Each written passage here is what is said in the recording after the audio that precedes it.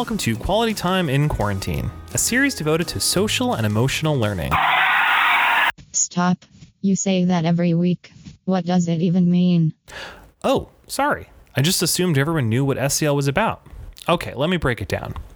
Social and emotional learning, or SEL, is different than regular subject area learning.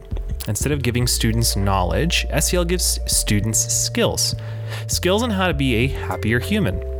It focuses on 5 different areas: self-awareness, self-management, responsible decision-making, relationship skills, and social awareness.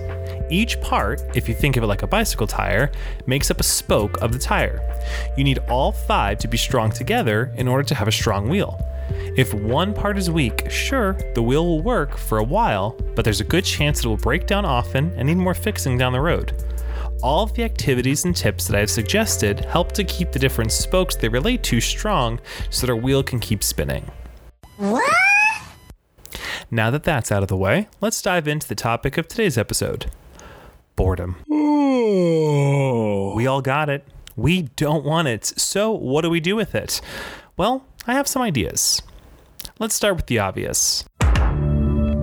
TV, movies, and streaming. During our time at home, I have found that comedies are the best way to take my mind off of what's going on. The Office, Parks and Rec, and 30 Rock are my go-to comedies, and even though I've seen each at least 4 times, I never not laugh while watching them. Disney Plus has also been doing a wonderful job of keeping us occupied by releasing big-name movies like Frozen 2, Onward, and Star Wars Rise of Skywalker. The world of streaming is definitely appreciated during this time at home. Movies and TV are great ways to subside the boredom, but they are temporary. After a while, even Michael Scott can't distract you. I regret my action. That is where books come in. Bruh. Okay, never mind. Even though reading is a wonderful way to pass the time, I'll move on.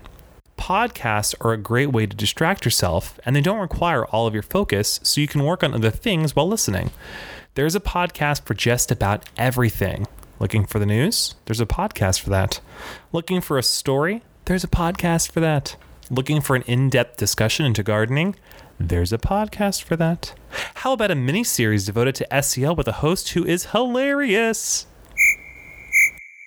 Regardless, if you're interested in a topic, there's a podcast you can listen to. And while you're listening, you can do another great boredom buster, and that's DIY projects.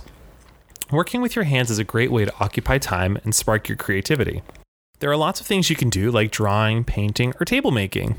In the second week of quarantine, I decided I wanted to learn to knit. It's a super easy activity, and it's a great way to occupy your time and brain space. Now is also a great time to reorganize or fix up your quarantine location. So paint that wall or move around that furniture.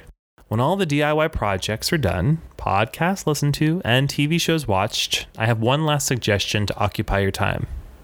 And I can't believe I'm saying this, but that's TikTok. I'm a savage. I now understand why my students are so intrigued by this app. There are some funny videos and some hilarious challenges.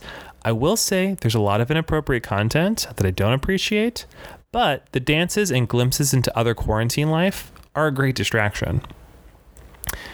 Whatever your preferred method of boredom relief is, make sure it's distracting you from the bad parts of this quarantine and not the good. Don't forget to get outside every now and then and try to socialize with those around you. My challenge this week is to try something new when you're feeling bored. Instead of going with your traditional distractions, find a new task to try. Maybe ask a friend or family member to suggest one, or better yet, let them choose the activities for an entire day. Just remember, your boredom is temporary, and soon enough, we will be back to our regularly scheduled lives. So take it day by day. Thanks for listening, and see you next time.